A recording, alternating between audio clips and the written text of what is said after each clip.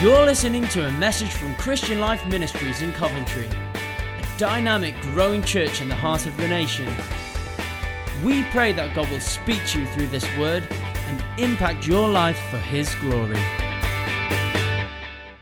This week and next week, I'm going to speak on the subject of giving money and stewardship. Giving money and stewardship. Around this time of year, in the early part of the year, we normally try and revisit this important area of our discipleship. You know, there are certain pivotal areas that are key to establishing a church that impacts the world. I think for me, the number one thing has to be prayer. You know, that prayer changes everything. You know, unless the Lord builds a house, the builders labor in vain. I don't think we can do anything of higher priority as God's people, other than being His light in the world, than to come together to pray, because it is God that moves. And that's why we put such a high value on prayer, and we, among the uncharted thousands of hours of prayer that go on here as a church, we have regular prayer meetings and regular times of prayer and fasting. There are other areas like serving, us playing our part, that are critical in establishing a church that impacts the world. And I salute the many of you that serve in different ways in our missions partners and in our ministries, and even on serving teams here that are all part and parcel of the body of Christ being alive and being active. Because if that doesn't happen, then we're just gathering for church services. But God wants His body alive and impacting the world, yes?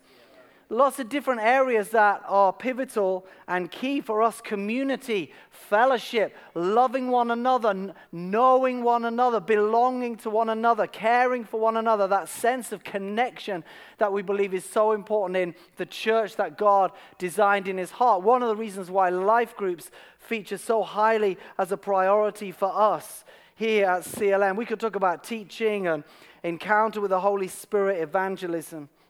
But also resource is incredibly important because it underpins so much. Finance underpins so much. The Bible says without vision, the people perish. I think it's also true to say that without finance, the vision, the outworking of the vision is restricted. It's limited.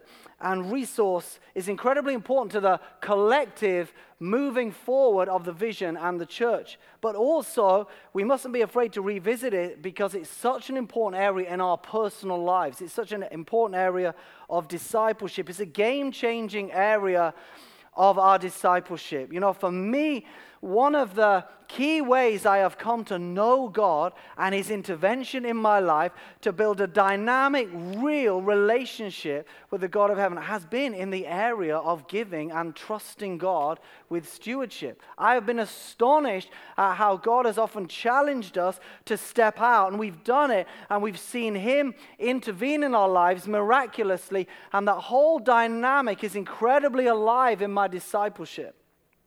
Also, we need to revisit this because of the prevailing culture that we live in that holds up a hugely different set of values to the Word of God on the area of substance and giving and money and stewardship, finance. A prevailing culture that would say we've got to have more, and more, that is against the Word of God. And we have to bring the Word of God to remind ourselves. We have to revisit this to encourage the faithful.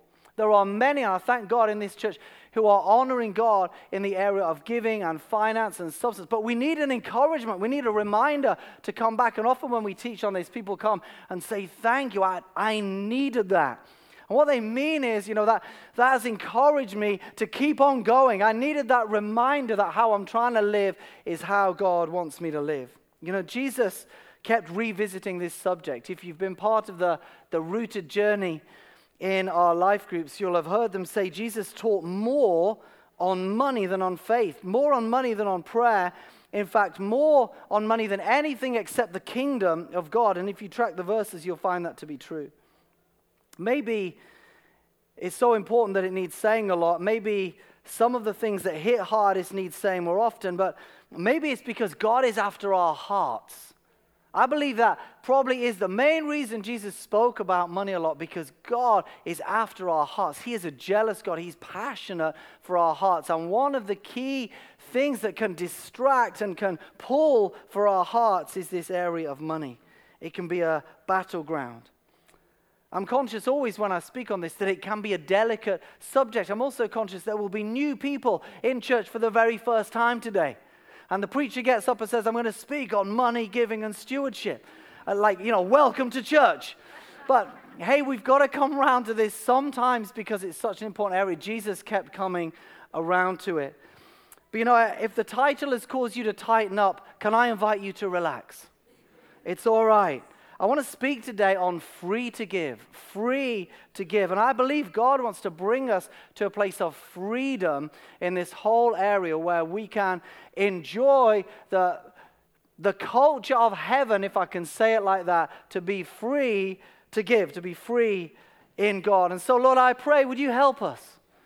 Would you help us in our hearts to come to a place of revelation and understanding and ultimately liberty and freedom, that we can live as you designed us to live, and your name would be honored in and through our lives. In Jesus' name, amen. Somebody once said we're most like God when we give.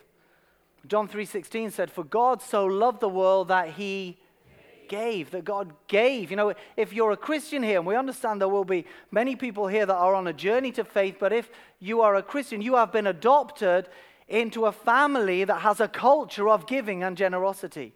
The father of the family is the most audacious, extravagant, relentless, dare I even say reckless giver that you will ever find. And so we find ourselves adopted into a family with generosity at its heart, with giving at its heart. We'll never outgive God, but we come into that family. For me, it was a massive transformation. I became a Christian at the age of 17, and it was not a part of my world. My sister, you might have heard me say this before, my sister, when we grew up, she was born generous, but I was born tight. I can remember growing like, she would always give stuff away. She would always share. It was horrible at Christmas and birthdays, because even if we had the same amount of money, she would want to give more on others than I would really want to, but I'd feel like I had to match her. And it was like she was generous and I was tight-fisted. And then I became a Christian, and something had to shift in me. I had to learn generosity, but the Holy Spirit, he gets to work in our lives, and he conforms us to himself, and something beautiful started to happen in my life, and I learned to enter in. The Bible encourages us to be generous. If you want to find more about this, I'd encourage you to look at 2 Corinthians chapters 8 and 9. 2 Corinthians 8 and 9. Really interesting passage where Paul the Apostle is writing to the church in Corinth, and he is really getting in their grill. It's quite in your face if you read it. He is encouraging them to make good a promise that they made, a pledge that they made to give financially towards the mission and the ministry towards the work of God. In fact, he said, I'm sending Titus to come and get the money. Kind of get ready. And he says, make sure when he arrives, you are ready. The offering is ready. I mean, it's like it's in your face. And also he starts talking to them about the churches in Macedonia, some other churches that we come to understand principally is the church in Philippi. And he says to the church at Corinth, these guys, they excelled in this area. They have given even beyond their ability to give. And he says, see that you also excel in this area of giving. We should seek to excel in this area of giving. We should seek, however far we've come, to keep going and pressing in, that we would be a generous people. And Paul, in that run writes this, he says, remember this, whoever sows sparingly will also reap sparingly. Whoever sows generously will also reap generously. Each of you should give what you've decided in your heart to give, not reluctantly or under compulsion. For God loves a cheerful giver. And God is able to bless you abundantly, so that in all things at all times, having all that you need, you will abound in every good work. Now he who supplies seed to the sower and bread for food will also supply increase will also supply and increase your store of seed and will enlarge the harvest of your righteousness. You will be enriched in every way so that you can be generous on every occasion. And through us, your generosity will result in thanksgiving to God. This service that you perform is not only supplying the needs of the Lord's people, but is also overflowing in many expressions of thanks to God. That's 2 Corinthians 9, beginning at chapter 6. And so we are urged to give generously, to be of those who give of our substance. And yet, it can be a pressure, right? It can be an area of challenge. Maybe we feel pressured because we're not yet free to give. But I'm also aware there are many in a gathering like this that will be wrestling with debt, which is one of the reasons I'm so thrilled we're doing this CAP money management course. CAP stands for Christians Against Poverty. It's a Christian written and created course, but it will help you with practical budgeting and dealing with issues like debt. It astonishes me that we teach algebra in our schools, but we don't teach people how to budget money. You know, I mean, why? Why do we not do that? You know, why do we not teach into that in our education curriculum? Who knows? I mean, listen, if you're a mathematician, if you're a statistician professionally, good for you. But most of us, we haven't used X plus Y for quite a while. But day in, day out, we need to know how to handle our money, right? And yet it can be a pressure. It can be a challenge for us. We can feel guilty if we haven't got money. We can feel guilty sometimes if we have got money. And I know many of us will benefit from going on this course, to learn, to improve. We're probably all going to need to go through this, but why not be first to sign up when we can do that from next week? But you know, even sometimes those that have wealth, it can be difficult. We can create a reaction in people. I remember in the church we served in previously, I was put in charge of a capital campaign in serving the man of God there to raise millions of pounds for a building project. And we had like a 6-month run at this, and we were just trying to get to a place where we could build this building, and we had lots of meetings. And in the midst of that, we were calling people into meetings at church to talk about the plans and the vision and what God was doing. And my brother-in-law, who had a Porsche, went on holiday, and he insured me on his Porsche. And I remember driving on a sunny day into the church car park with the hood down on the Porsche that wasn't mine in the middle of a building capital campaign, and people looking at me, and I tell you, I could tell their response. You know, for many of them, they despised me. They stopped in their tracks. And I didn't tell them it wasn't mine. I said, good evening, good to see you. I don't know, money's a funny thing, but I believe God wants us to be free. I believe God wants us to be free to give, not tense, not awkward, not offended, not pressured, not worried, not sad, because we can't get there. You know, the rich young ruler was challenged by Jesus, and he didn't respond to the challenge as he should, and he said he went away sad. I believe God wants us to be free. I'd like us to look at 3 things I believe we need to be free to give. Firstly, we need to receive a revelation of ownership. I wonder if we can say that together. We need to receive a revelation of ownership. If you've been part of the Rooted journey, you'll have heard this loud and clear. I found the Week 8 video very powerful, the clarity of the articulation helpful for me. You know, there is an issue of ownership. Whose money do I think this is? That's a massive issue for us. And until I cross the line of thinking it's mine to understanding it's his, then I'm going to have an issue in this area. Jesus in Matthew 24 and 25 is speaking to the disciples shortly before the cross, before he's crucified, and he's starting to speak about end times. He's starting to speak about judgment. He's starting to speak about how we treat the poor. He's starting to speak about getting ready and being prepared for his return. And in the midst of it, one of the things he speaks about is stewardship. And he does it by a parable. Traditionally, it's called the parable of the talents, but it's not. The talent was an amount of money. It was like thousands of pounds. In the Revised NIV, it actually calls it the parable of the bags of gold. It would be probably better to call it the parable of the pounds or the parable of the dollars, because it's not like the parable of the talents like Britain's Got Talent. It's a parable of money. And this is what the parable says. Jesus said again, it will be like a man going on a journey who called his servants and entrusted his wealth to them. To one he gave 5 bags of gold, to another 2 bags, to another 1 bag, each according to his ability, and he went on his journey. The man who had received 5 bags of gold went at once and put his money to work and gained 5 bags more. So also the one with 2 bags of gold gained 2 more. But the man who received 1 bag went off, dug a hole in the ground, and hid his master's money. Notice it's his master's money. After a long time, the master of those servants returned and settled accounts with them. The man who'd received 5 bags of gold brought the other 5. Master, he said, you entrusted me with 5. See, I've gained 5 more. His master replied, well done, good and faithful servant. You've been faithful with a few things. I will put you in charge of many things. Come and share in your master's happiness. The same thing happens with the guy with 2 bags of gold. And then the guy with 1 bag comes and says, I knew you were a hard man, harvesting where you've not sown and gathering where you've not scattered seed. He had a warped view of the master. And it caused him to not handle wealth in the appropriate way. He said, I was afraid and went out and I hid your gold in the ground.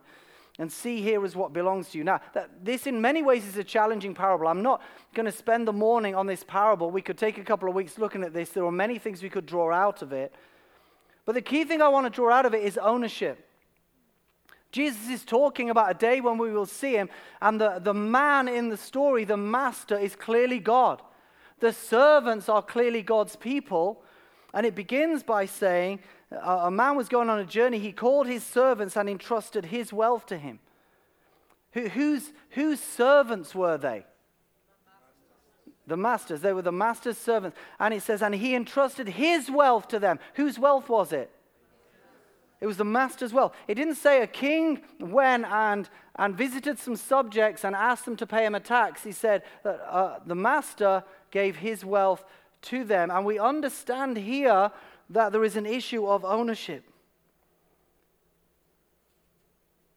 An issue of ownership. Now, it's a parable, it's a story, so it could well mean more than just money. It might mean anything entrusted to us. If you're gifted, if you're talented, will we not stand before God and will he not say, what did you do with that? If we're afforded position in this life and this world, what will we do with that? Will we use it for his glory? But I think it's not unreasonable to think it also must mean money because it's talking about money. Money is actually the example. What do we do with that? But the issue is ownership. It reminds me of Psalm 24. The earth is the Lord's and everything in it, or the fullness thereof. The earth is the Lord's and everything in it. But here's the thing. If some of it's mine, then it's not all the Lord's, right? The earth is the Lord's and most of it except this bit because it's mine, right? It's not the Lord's. It can't be the Lord's. The Lord's got your stuff, but not mine. The earth is the Lord's and all of your stuff, but mine's my own. No, the earth is the Lord's and everything in it. Job said, naked I came from my mother's womb, naked I will depart, blessed be the name of the Lord. We understand, like the story from the funeral of the rich man when it was asked, how much did he leave? And the answer came back, everything. That if anything is entrusted to us, it might have come into our hands by employment, it might have come into our hands by the industry of our own lives, and yet ultimately we have to get to a place in discipleship where we recognize it doesn't belong to us. We are stewards, not owners. And until I grasp that God created me for his pleasure, that he redeemed me to be in relationship with him, that everything entrusted to me is his, that I am an owner and not a steward, I'm going to have a challenge in this area of giving. We have to make this game-changing shift in perspective from does the Lord want some of my money to Lord, what do you want me to do with your money? Now, I can't remember exactly when I made this shift, but I can tell you on the day that I gave my life to Christ at the age of 17, I wasn't there. That I didn't believe this on day one. But somewhere in my discipleship, and quite early on, I came to understand I had to move to a place of recognizing everything I had was now his. That the one who had died on the cross for me, that had given all, and the greatest of hymns that I know, when I survey the wondrous cross, demands my life, my soul, my all. That he who gave all also has supplied all into my life, but I have to recognize actually it's not mine, it's his. It's an issue of ownership. We need a revelation. Some of us, we might not be there, but we can get there by the grace of God. And I want to tell you, it will bring liberty to you. You might be sitting here wrestling with this thought. That's a ridiculous idea. This is mine. I want to tell you, break it. You will step into freedom. It's like Keith Tonder, who was an incredible guy that I once heard speak in this area, who'd been hugely successful in the city of London as a financier, made millions of pounds and really ended up giving it all away and serving people coming out of debt. And he said that he had to make this transformation in his own life, and he itemized everything that was around his world. He said, I just had to do it to change my heart. And so he wrote this big list, and it was like, the house is God's. The carpets belong to God. The curtains belong to God. The furniture belongs to God. The pension scheme belongs to God. The food in the cup. He said, you might think I'm ridiculous, but I had to do it. He said, but it had its benefit a couple of weeks later when someone crashed into my car, and I was able to say, Lord, someone's just crashed into your car. You're going to need to sort it out, Lord. But something can shift within us, and it will bring us to a place of freedom. See, I believe God delights to supply and to provide and to bless. 1 Timothy 6 says, command those who are rich in this present world, which, by the way, is us. If you earn the average Midland salary, you will be in the top 1% of the world's wealthy. The average Midland salary. Wow. Think about that. If I was to say to you, who wants to be in the top 1% of the world's wealthy, you probably all put your hand up. And the chances are half the room probably is. Anyway, sorry, that's an aside. Command those who are rich in this present world not to be arrogant, not to put their hope in wealth, which is uncertain, but to put their hope in God, who, check this out, richly provides us with everything for our enjoyment. Now, I believe so. Like in this, here's the tension. It all belongs to him, and he wants to bless us, but we have to view this differently, or we will never be free in this area of giving. I'll never be free if I view what I have as my hard-earned cash, but I'll enter into freedom and liberty when I cross the line of ownership, and I can say, God, you have entrusted all of this into my stewardship by your grace. Secondly, I believe that to be free to give, we need to resist the spirit of mammon. Resist the spirit of mammon. Now, if you're new to church, this might sound a bit weird. Bear with me. I'll unpack it for us a little bit. Jesus, speaking on the Sermon on the Mount, as it is called, Matthew chapter 6, says this, breaking in at verse 19, do not store up for yourselves treasure on earth where moths and vermin destroy, where thieves break in and steal, but store up for yourselves treasure in heaven where moths and vermin do not destroy, where thieves do not break in and steal. For where your treasure is, there your heart will be also. Jesus is saying have a different mindset, a different culture, the things that you're investing in with what you have, give into the kingdom of heaven where your reward will be for eternity. Then he says the eye is the lamp of the body. If your eyes are healthy, Michael Green says in his commentary, there's a nuance in the Greek where we can understand generous. If your eyes are generous, your whole body will be full of light. But if your eyes are unhealthy, and he says there's a nuance of stingy, your whole body will be full of darkness. If then the light within you is darkness, how great is that darkness? And then he says this, no one can serve two masters.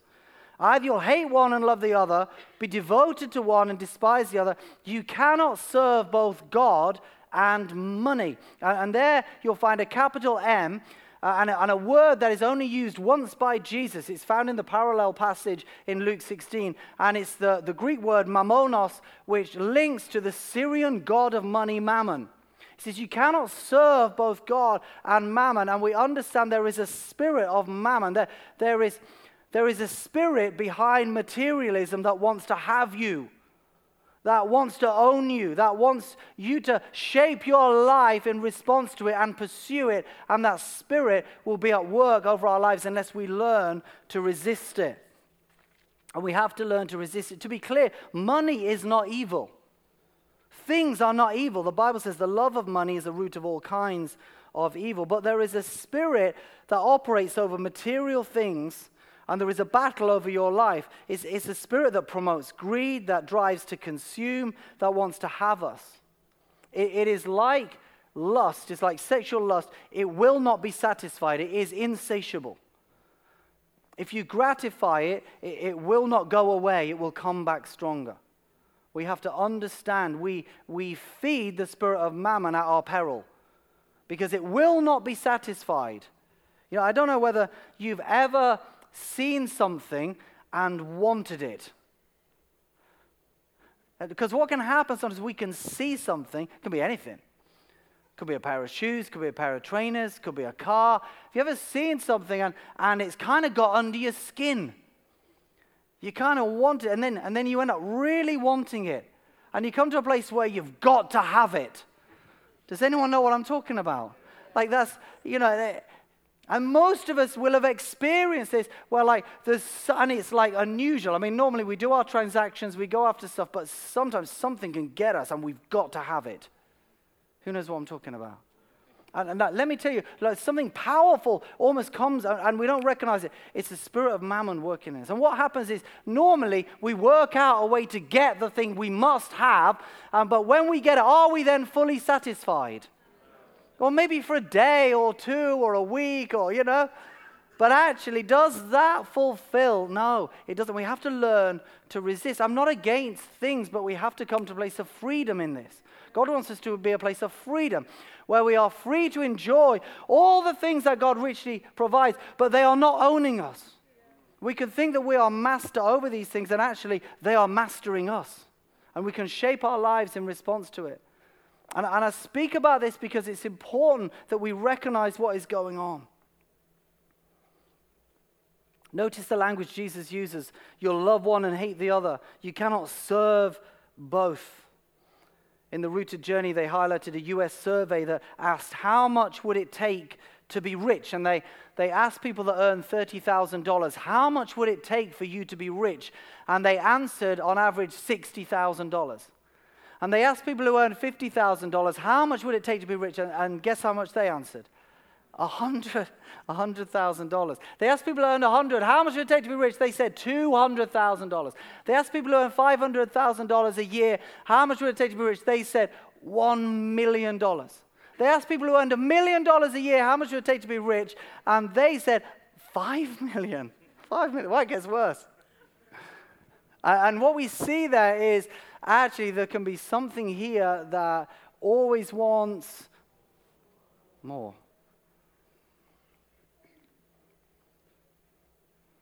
All around us, there can be expectations of what we should have, of what we think people think of us, the expectations we put on ourselves. We often, Jonathan spoke last week in his message about comparison a little bit, how we can get caught in a trap.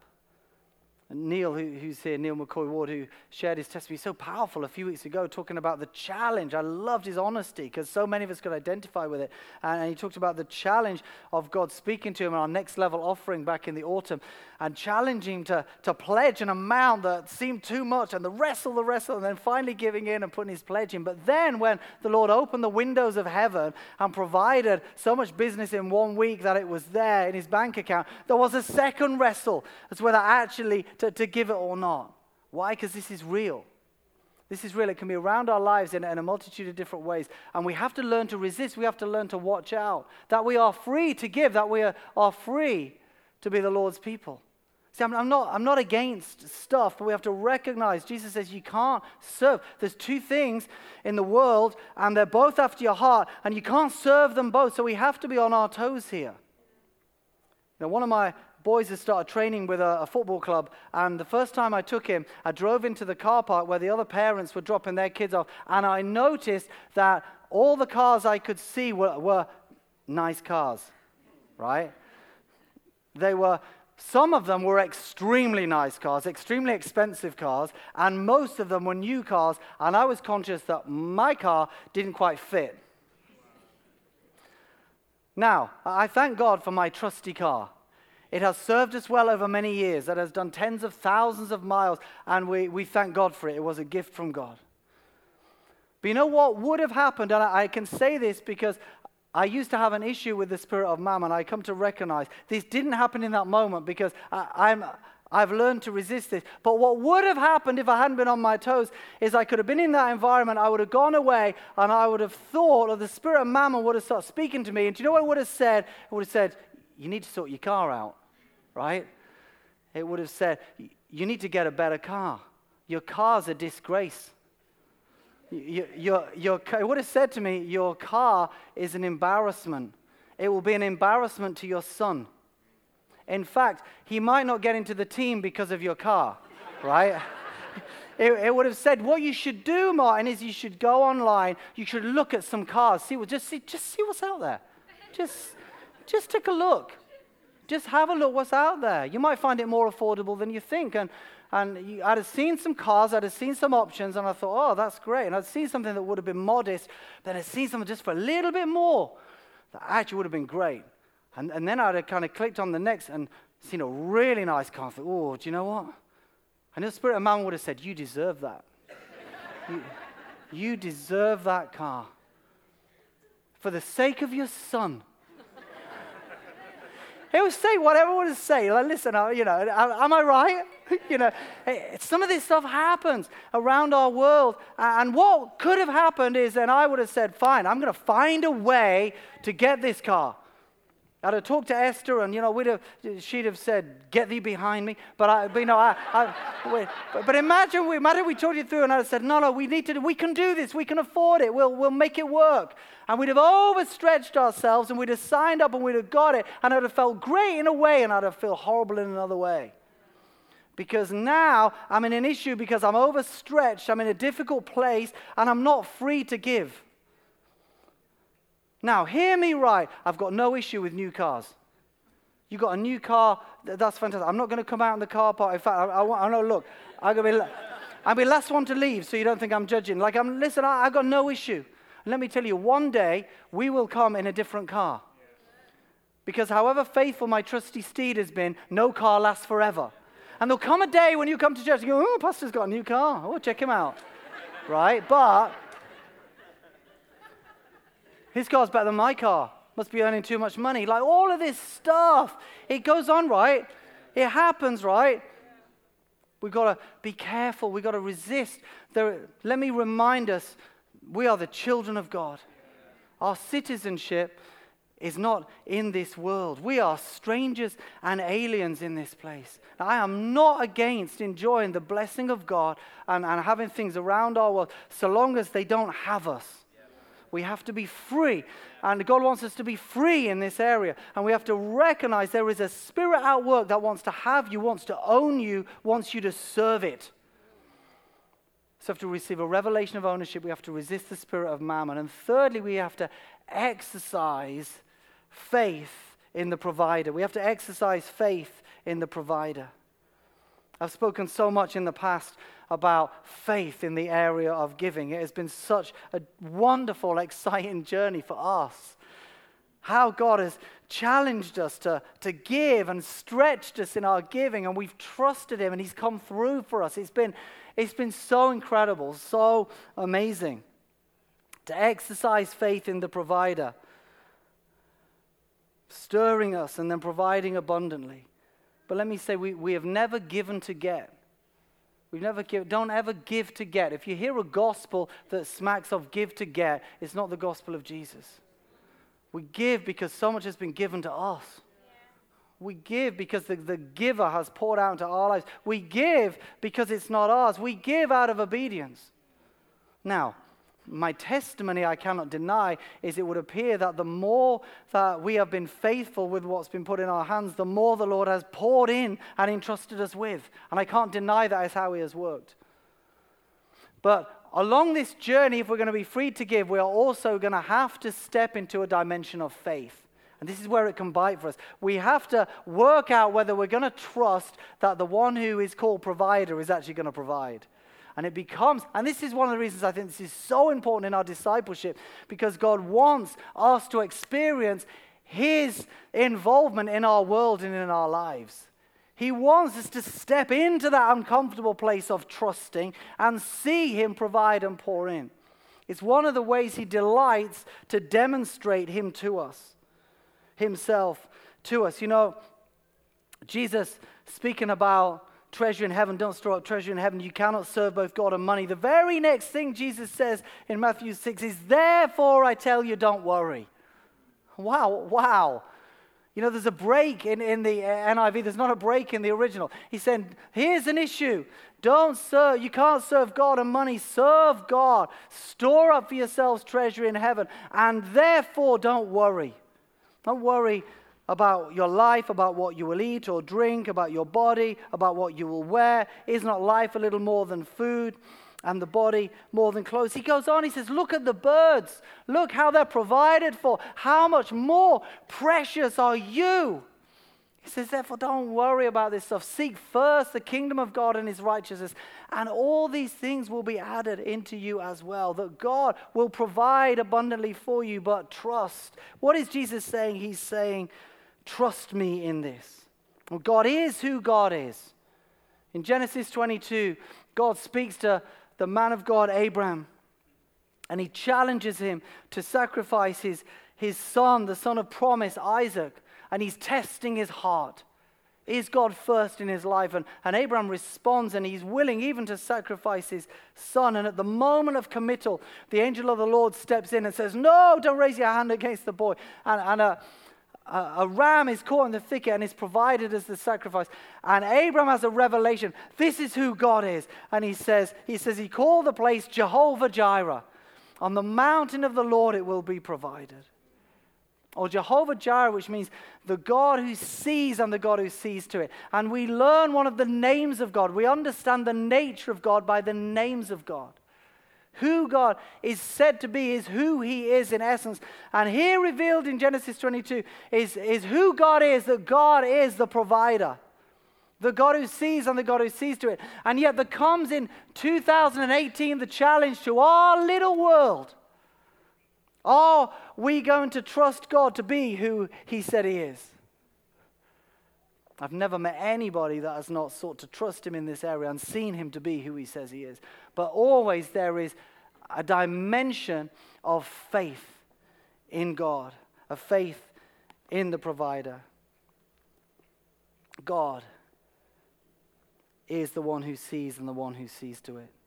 So, I can come to a place of understanding that what's entrusted to me is his. I can come to a place of resisting a spirit that would seek to have me, but to be free to give, I still need to be able to trust that he is able.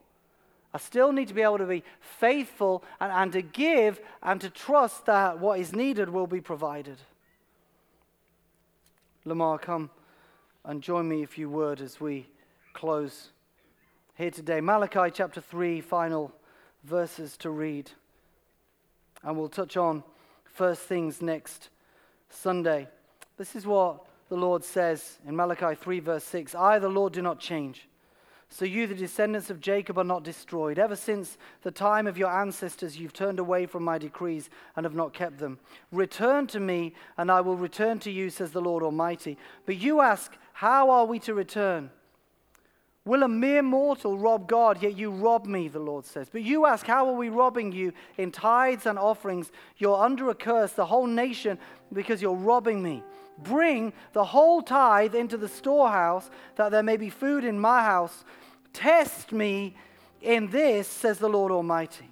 Test me in this. See if I will not throw open the floodgates of heaven and pour out so much blessing that there will be no room enough to store it. I'll prevent the pests from devouring your crops. The vines of your fields will not drop their fruit before they are ripe, says the Lord Almighty. And the nations will call you blessed, for yours will be a delightful land, says the Lord. I want to encourage us to be those that not only have a revelation of ownership, not only learn to resist the spirit of mammon, but also exercise faith in the provider. That we're faithful, that we honor God in our giving, that we respond to him and we put our trust in him that he is able to provide. As we close, Let me ask, what is the Lord saying to you today? What's the Lord saying to you? Not what am I saying to you. What's the Lord saying to you? And I wonder if we can enter into a moment of prayer. It might help you to close your eyes and bow your heads. You don't have to. What's the Lord saying to you? Is he speaking to you here today? Is he asking you to view what is in your world as something you're a steward over, not an owner of? Is he challenging you to serve him, to change the pursuit and the priorities of your life into a place of freedom? Is he inviting you, wooing you, daring you to trust him? Maybe again, maybe afresh.